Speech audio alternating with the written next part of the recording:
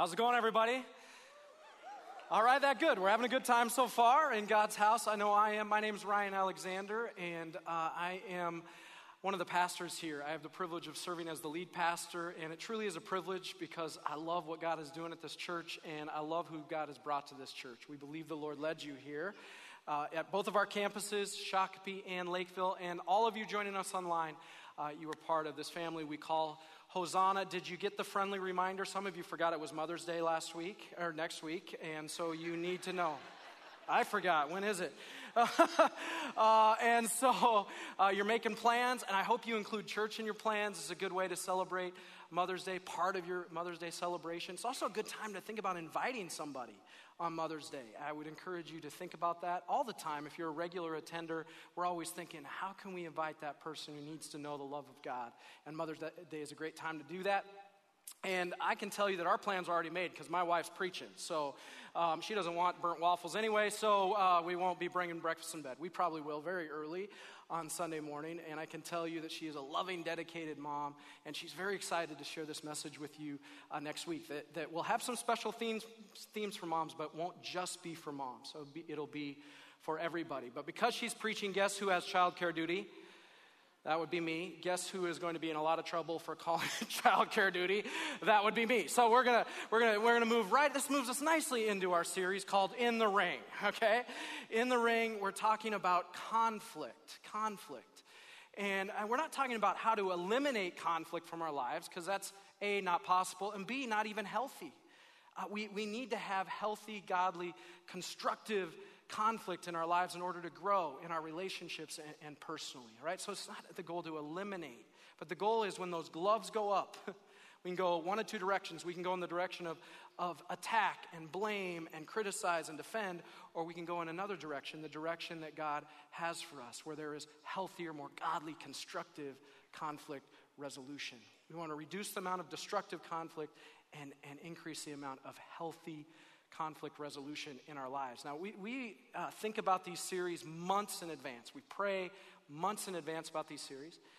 And then invariably, when we actually get into the series, the Holy Spirit surprises us with some deeper insights than we maybe had months prior. And certainly, the Holy Spirit sometimes emphasizes themes that we weren't planning on emphasizing maybe at all or quite as much. And that's certainly true this series. There's a theme that has emerged that maybe is the most important thought when it comes to conflict resolution. And that is that conflict resolution doesn't start out there at fixing others and working on others and dealing with external factors. It starts in here. Right? And when we talk about skills to develop when it comes to conflict resolution, the most important skills start with the skills that are required to work on us. In fact, it is the biggest barrier. The biggest barrier to resolving and reducing conflict in our lives is inside, not outside. We want to point the finger and look at things outside of us, but really it starts in here. We will never get to a place where we are having less conflict and resolving conflict in healthier ways until we realize that it starts in here. This is what James said. James 4:1, a theme verse for this series says, "What is causing the quarrels and fights among you? Don't they come from the evil desires at war within you?" It starts here. And we've been hearing this theme emerge throughout the series. It's not one we want to hear, but it's one we need to hear, right? Pastor Julia gave us just an outstanding message last weekend. If you missed it, you should check it out. It was biblical, it was applicable, and it was helpful, really helpful. And the interview in particular she did with doctors Rose and Jim Busher, psychologists, and Jim's a pastor with a doctorate. And how many of you have been humming that song or singing that song? Calm, calm, calm your brain. Just me. Okay, I've been doing that. Maybe I need to do that. We pulled that from them. But one thought that Pastor Julia shared that has stuck with me that I maybe just needed to hear more than any of the points, they were all good, but it was this one. That we are to, if we're going to resolve conflict and reduce conflict in our lives, we have to value the relationship more than being right. Catch that? We have to value the relationship more than being right. Pastor Bill Boleen, our founding pastor and my mentor, he says it this way. He says, it is better to be loving than right. It is better to be loving than right. He says that that's when he had a breakthrough in his marriage. That he didn't need to fix his wife, he needed to love her. Love her. So love is at the very center of this conversation about conflict resolution. That our capacity to love, being able to love freely and fully in our lives, will have a direct impact on how we are working through conflict in our lives. Love. But here's the thing. There's a barrier inside of us that keeps us from loving as fully as we could. There's a barrier that keeps us from reaching that full capacity to love. And Jesus is going to teach us about that barrier, but also in God's word, we're going to see how that barrier can be broken down. And we can learn to love more freely and therefore work through conflict more constructively in our lives. So we're going to look at a passage in the Gospel of Luke, and we're going to go a little old school here. I hope this is okay with you. And in a moment, I'm going to invite you to stand for the reading of the Gospel this morning. And we do that out of reverence for God's word every once in a while. We don't do it all the time, but some of you grew up in churches like this. So I invite you to stand for the reading of the Gospel according to St. Luke. And if you really want to go old school, when I'm done reading it, I'm going to say the word of the Lord, and you can say, thanks be to God, all right? You can join in with that. Gospel according to Luke, chapter 7, verse 36. One of the Pharisees asked Jesus to have dinner with him. So Jesus went to his home and sat down to eat. When a certain immoral woman from that city heard he was eating there, she brought a beautiful alabaster jar filled with expensive perfume. Then she knelt behind him at his feet, weeping. Her tears fell on his feet, and she wiped them off with her hair. Then she kept kissing his feet and putting perfume on them. When the Pharisee who had invited him saw this, he said to himself, if this man were a prophet, he would know what kind of woman is touching him. She's a sinner. Then Jesus answered his thoughts. Simon, he said to the Pharisee, I have something to say to you. Go ahead, teacher, Simon replied. Then Jesus told him this story. A man loaned money to two people, 500 pieces of silver to one and 50 pieces of silver to the other. But neither of them could repay him, so he kindly forgave them both, canceling their debts. Who do you suppose loved him more after that? Simon answered, I suppose the one for whom he canceled the larger debt. That's right, Jesus said. Then he turned to the woman and said to Simon, look at this woman kneeling here. When I entered your home, you didn't offer me water to wash the dust from my feet, but she has washed them with her tears and wiped them with her hair. You didn't greet me with a kiss, but from the time I first came in, she has not stopped kissing my feet. You neglected the courtesy of olive oil to anoint my head, but she has anointed my feet with rare perfume. I tell you, her sins, and they are many, have been forgiven, so she has shown me much love. But a person who is forgiven little shows only little love. Then Jesus said to the woman, your sins are forgiven. The men at the table said among themselves, who is this man that he goes about forgiving sins? And Jesus said to the woman, your faith has saved you. Go in peace. The word of the Lord. Thanks be to God. You may be seated. Some of you are having flashbacks to the church you grew up in. That's all right. That was my church too. But aren't we grateful for God's word? Aren't we grateful for his word? And where we're going to take this word from here is we're going to hit three bases. So for you baseball fans, we're going to hit three bases. The first base, we're going to walk back through that passage again and hit some verses again, and we're going to pull out some deeper insights, particularly into relationships and conflict. And then that's first base. Second base, we're going to take a closer look at that story that Jesus tells about 50, the one who owed 50 pieces of silver and the one who owed 500. And we're going to take a closer look because as we take a closer look, we'll find ourselves in the story. You're in the story. I'm in the story. And then third base, we're going to ask some questions about how it applies to our lives. And then we'll bring it home and we're going to have communion together this morning. All right? Sound good? All right. So if you have your Bibles, open them again or open them up to Luke chapter 7, verse 36. The words will be on the screen too. But I want to read those first couple verses again because they really set the scene for what's happening here. One of the Pharisees asked Jesus to have dinner with him, so Jesus went to his home and sat down to eat. The literal translation says, sat down to meat, like eat meat. And we're like, yes, guys, we like that. Okay. When a certain immoral woman from that city heard he was eating or meeting there, she brought a beautiful alabaster jar filled with expensive perfume, which was common for women to carry around these expensive perfumes around their neck in a jar. So I just want to make sure everyone kind of gets who's in this account, in this story. We've got Jesus, for one. We're pretty sure we have some idea, most of us some idea who he is. But a Pharisee. Not all of us know that term. A Pharisee was a religious teacher in Jesus' day. Someone who was committed to following the letter of the law, the religious law, to the T. And because of that, the Pharisee felt like he was, and they were always he's, felt like he was morally superior. And in a way, by the world standards, he was, but in his mind, he was morally superior. And then, so that's the Pharisee. And then we have this immoral woman, okay?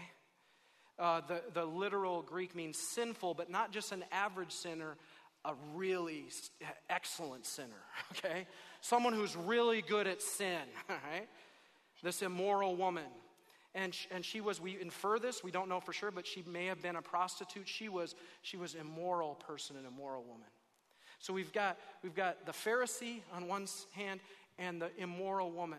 And it's important for us to take note of a couple of things. One is, notice how with Jesus, those two come together, right? We've got this Pharisee, morally superior, and we've got this immoral woman, this exceptional sinner. And Jesus is with both, brings both together. And I think that's a thought for us as Jesus followers, that we too should be people who bring people together, and we should spend time with both. Jesus did. The other thing to start taking note of is that immediately people in this passage are put into two corners, if you will. The sinful and the sinless. You know, those who sin more and those who sin less. And what we're going to see here is that Jesus doesn't necessarily see people that way. We do, in our eyes, in our standards. We've got different corners, but according to Jesus, everyone's in the same ring.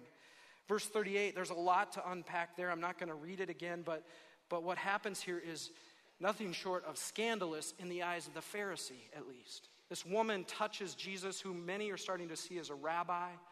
A good rabbi, Jewish rabbi, would never have been touched by a woman in public, let alone an immoral woman like this. And not only that, she's let her hair down, which was a sure sign of immodesty, all right? So those women who let their hair down today, don't worry, that's not the standard today. But then, it was like, that is very immodest. And so this was scandalous, and so the Pharisees thinking, if this guy is really a prophet, he should know who's coming in and touching his feet, and why is she is a sinner, and he should tell her to get lost. That's what he's thinking. And I love this, verse 40. It says, then Jesus answered his thoughts. Can we just stop there for a minute? You just see, after Jesus proceeds to tell him exactly what he was thinking, he's going, wait, did I say that out loud? I mean, how does he know that? How does he know that? Right, there are Jedi mind tricks, and then they're like, what Jesus can do, may the fourth be with you, right? But this is, whoa. And I just offer this thought. If you ever think, I'm just kind of alone with my thoughts, think again. Think again. Because Jesus, he's reading his mind. And he says, Simon, he said to the Pharisee, I have something to say to you. Now, the question that occurred to me when I read that is, how do you think Jesus said that? I have something to say to you. Do you think he said it harshly and in anger? Do you think he said it timidly or like a mousy kind of way? I don't think it was either. I think Jesus is modeling something really important for us here, especially when it comes to conflict resolution. It would be amiss if we didn't talk about this word in a series on conflict resolution, and the word is assertive. Jesus is very assertive with Simon the Pharisee right here. So I have something to say to you. I don't think he did it in anger. I don't think he did it, passively or like, hey, Simon, would you mind listening to something I have to say? It's assertive. It's direct. It's speaking the truth in love. It is not Minnesota nice, right? But it's not East Coast harsh either, right? It's not attacking. It's not avoiding. And we fall into those two gutters sometimes when we're trying to communicate with people in conflict. We're attacking. We're going after. Boom, boom, boom. The gloves are up. But avoiding can be just as destructive. A passive-aggressive behavior where it comes out in other ways. It comes out sideways, or we gossip, or we, just kind of stew over. Just as destructive. Jesus is modeling for us direct conversations like Pastor Julia talked about last week. Speak the truth in love. I really believe that a lot of us, including me, could afford to think about what this means in our relationships. What's that assertive conversation, not angry, but not avoidance, that we need to have with somebody? Speak the truth in love. I realize that some situations are so broken that you may need a mediator, like an assertive mediator who will help with that. But there is a time and a place to be assertive, to speak directly and in love. I had someone do that with me this past week. Just share their heart with me in love, but had something to say where I had hurt him, and I was like, thank you. When someone's speaking the truth in love and it's assertive, not angry or avoiding, passive aggressive, you say thank you to that. It's a gift. I could go on and on. Jesus models for us right there. And then Simon, go ahead, teacher. How did he say that? Probably very timidly. And then there's a story, and we're going to come back to this story in a minute. But the verse I want to camp out on for just a moment here is verse 47. He says, I tell you, her sins, and they are many, have been forgiven. So she has shown me much love. But a person who is forgiven little shows only little love. This is it. I mean, this is the core, this is the key. That the barriers that get built up in our relationships and keep us from resolving conflict, that keep us in cycles of conflict, this is at the core. This is at the core. And this is how the barrier can start to be broken down. And it's this simple thought: the one who has been forgiven much loves much. The one who has been forgiven little loves little. And I want to assure you that no one's going to be left out on this one here, okay? There's room for everyone to play in this one because it is about all of us. See, some of us, we struggle to feel forgiven much. There are some of us in this room. And then there are some of us who forget that you have been forgiven much and you still need to be forgiven much. We forget we're all in this together. And this is where the story comes in. Jesus is so good at telling stories. I want to retell it with a slightly different twist because we have this boxing ring on stage, okay? So we've got two people, the one who owes 50 and the one who owes 500. So in this corner of the ring, there is the debtor who owed 500 denarii, okay? And a denarii or denarius is the equivalent of 1 day's wage for a laborer. So 500 would be a year and a half worth of wages. In this corner is one who owes a whole lot by world standards. 500 denarii. A whole lot. In this corner, we have one who owes 50 denarii. Still a lot, a month and a half worth of wages, but maybe not as much as a 500. So we've got two corners, people in two corners. So I want to ask you, who's who from the actual story that Jesus, is interacting with these people? Who's the 500 and who's the 50? The woman and the Pharisee. Who's the 500 that owes 500? The woman. And the one that maybe owes 50 that maybe sins less and morally superior, at least in the world's eyes, is the Pharisee. That's who's who from the passage. So who's who in the room? Point to a person who you think is more sinful in the room. You don't want to do that? How about let's divide the room into more sinful people and less sinful people. Should we do that? Get up if you think, no. But if we were to do that, maybe we could, again, by one standard, but it would be a false divide. It would be a false divide. Because, see, we put people into corners. Jesus doesn't see it that way. We put people into different corners. But we're all in the same ring. We're all in the same boat when it comes to God's perspective. And it gets confusing because we're, whatever corner we find ourselves in, and I would encourage you to start looking for yourself in the story here. Whichever corner we're in, we're saying some of the same things. They just mean different things. Like in this corner, we might be saying, I can't believe it. I can't believe that I've messed up that much, that I have spent so much of my life. I'm an exceptional sinner. I can't believe that I could be forgiven, like the story tells us. Or in this corner, same thing. We might be saying, I can't believe it. I can't believe that I would actually need to. I'm not I don't need forgiveness, really? I mean, I'm not that bad. And this corner might be saying, it's too good to be true. It is too good to be true. That someone with my track record, my past, could be forgiven this much. In this corner, someone might be saying, it's too good to be true. In fact, I'm too good to be true. I'm too good for it to be true. I'm a pretty good person, right? I'm a good enough person. We have two corners here, two different perspectives. What does this have to do with conflict resolution? I'll tell you, it has everything to do with conflict resolution. In fact, it's right there at the center again. It's right at the center. If we don't start to get this, we will never come closer to people and work through conflict the way that God wants us to. We've got two corners, and these two corners create attitudes and mindsets and perspectives on the world and on other people that lead to conflict. This person over here in this corner is saying, I can never feel good enough. I can never feel forgiven enough. I can never feel clean enough. I always feel inferior to other people as I try to have relationships with them. There's shame that covers, and you know what shame does?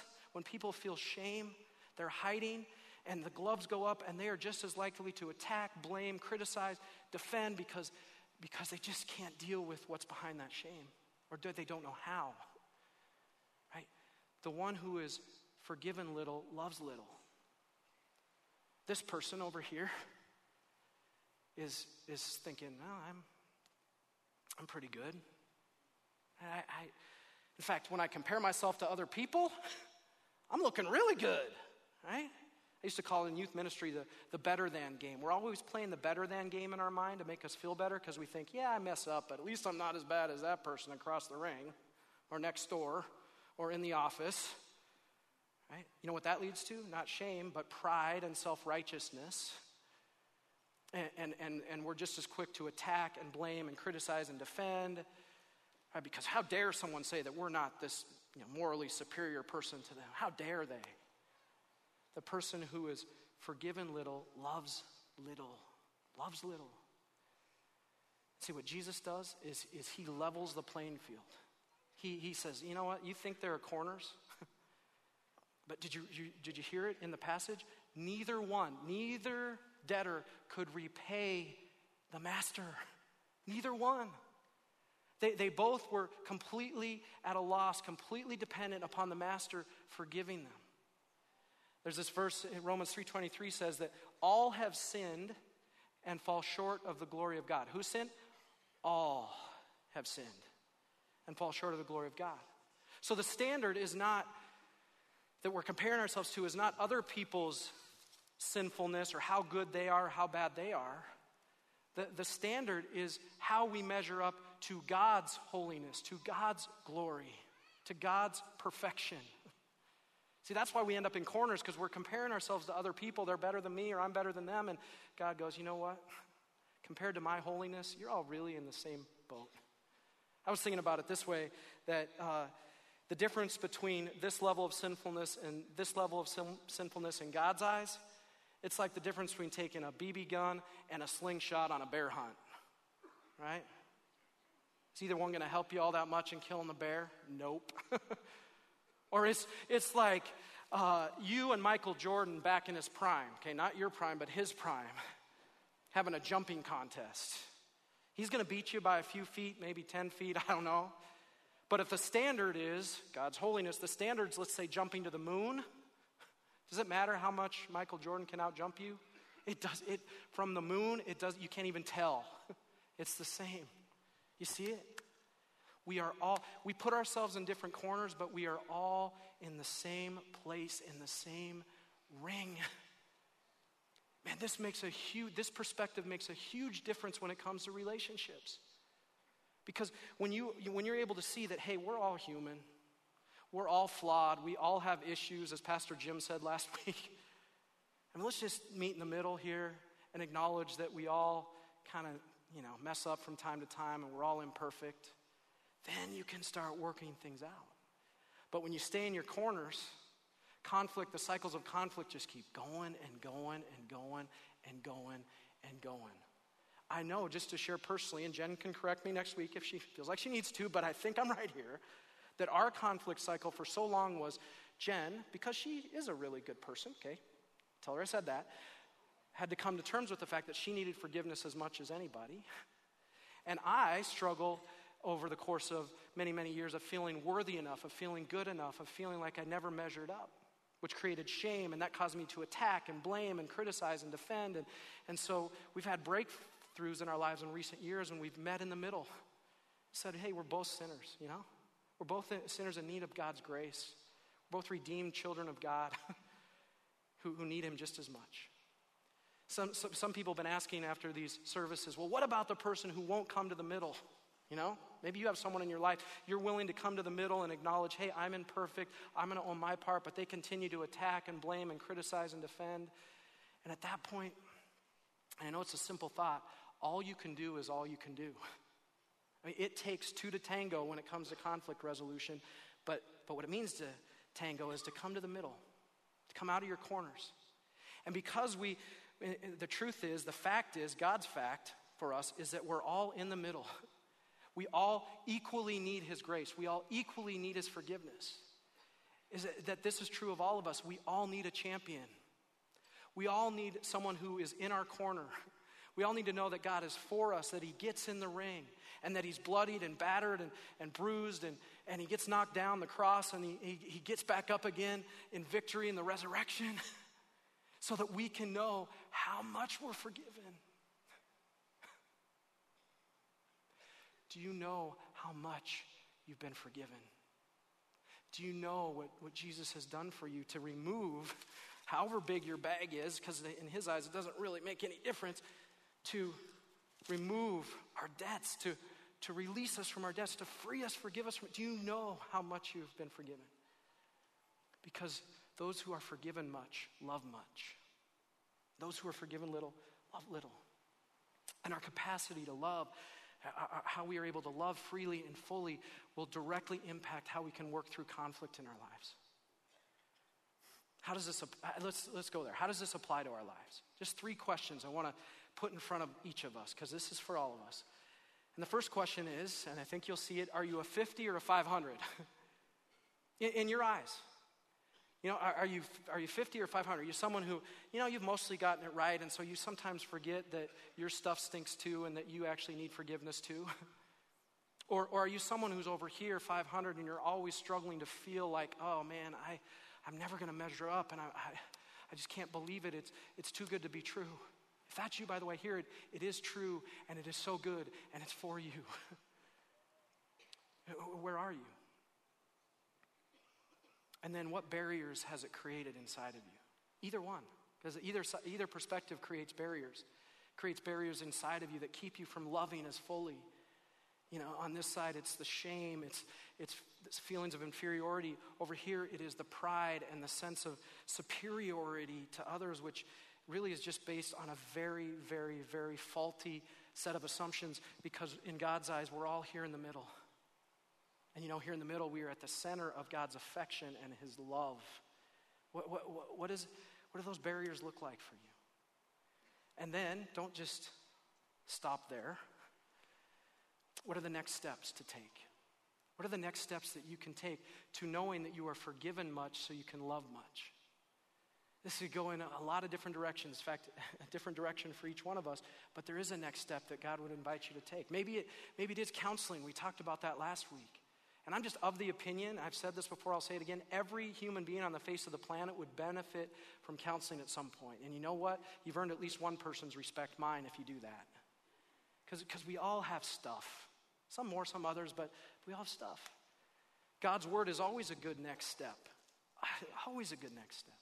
Because if we're here and it's self-defeating and we feel like we can't, God will lift us up. If we're over here and we're sitting on our high horse, God's word will humble you when you need it. I think about Paul, who in the New Testament, he wrote most of the New Testament. I mean, you could argue that other than Jesus, he's the most influential, person in the history of Christianity. You know what he says about himself? He calls himself the chief of sinners. Does that mean that he thought he was the worst sinner to ever live? I don't think so. I think he just understood that he's not comparing himself to other people. He's comparing himself to God's holiness, God's perfection. So God's word, let me read a couple more verses here from that passage. Then Jesus said to the woman, your sins are forgiven. The men at the table said among themselves, who is this man that goes around forgiving sins? And Jesus said to the woman, your faith has saved you. Go in peace. That word saved, the Greek word is sozo. This word may be familiar to you. Sozo means saved, but it also means healed and delivered. And we have a ministry here, a prayer ministry here called Sozo. And it could be a great next step for many of you. Let me read this. I asked our prayer ministry team to write something that would just give a very simple explanation of Sozo. I wanted you to hear it from them. It says, Sozo is a simple, safe, and effective form of healing, inner healing prayer. In the past 7 years of Sozo at Hosanna, we have seen close to 1,000 people experience God's grace and be able to forgive and or be forgiven through this ministry. Forgiven much, love much. We, and I, strongly recommend Sozo, particularly for those who are wanting to go deeper in their relationship with God and perhaps feel stuck, which pretty much applies to all of us at times, right? Wanting to go deeper and feeling stuck. Maybe that's a next step for you. And maybe the next step that all of us are invited to take is to step into God's forgiveness a little bit more. Because there are so many miracles in the Bible that we read about. And we believe that what happened then can happen today, right? And I'm talking about physical healings. I'm talking about relational healings. I had someone come up to me the other day and say, you remember when you prayed for me a couple weeks ago and I had to stop and remember? But I remembered. She said, you prayed for my back and said the next day it was healed. Yeah, praise the Lord. And physical healings are miracles. But the forgiveness of sins that this woman receives, the spiritual healing, see, physical healings will last for a lifetime and they're miraculous and they're good and they're amazing. But spiritual healing will last for eternity. The forgiveness of sins will last for eternity, forever and ever and ever. That's how much you've been forgiven, forever. I told you I'd share this story. At the first week of the series, I had these boxing gloves on. I said, I'll tell you the story later. And the story behind these boxing gloves is that they were owned by a man named John. And John was a huge fan of the Rice Street Rocker, Mike Evgen. Does anyone remember him? I think it was the 80s. He's in the Minnesota Boxing Hall of Fame, and he grew up on Rice Street in St. Paul, and so did John. And so John was a huge fan of the Rice Street Rocker. But in April of 2016, John was diagnosed with cancer, a very serious form of cancer. And so someone gave him these boxing gloves, one that said the Rice Street Rocker, and the other that said knockout punch for cancer. And John did fight for 6 months before he went home to be with the Lord. But when he found out he was diagnosed with cancer, this is what he said. And others have said this. It's like become a rally cry at Hosanna. When he found out he had cancer, he said this simple phrase: either way, I win. Either way, I win. I'm in a win-win situation because I know I have spiritual healing, spiritual forgiveness. I've been forgiven much. And I'm going to live forever with him. And so he fought like crazy, and then he went home. He won. He went home to be with Jesus. Do you know how much you've been forgiven? Because those who have been forgiven much, and we can all feel this much forgiveness. Those who are forgiven much love much. And those who love much work through relationships. They put relationships before being right. They're able to work through conflict in healthy, godly ways. Do you know how much you're forgiven? In communion, we get to experience God's love and God's forgiveness. And so we're going to enter into a time of communion, the sacrament, the sacred act we call communion. I'm going to hand off to Pastor Tony and Shakopee for communion there.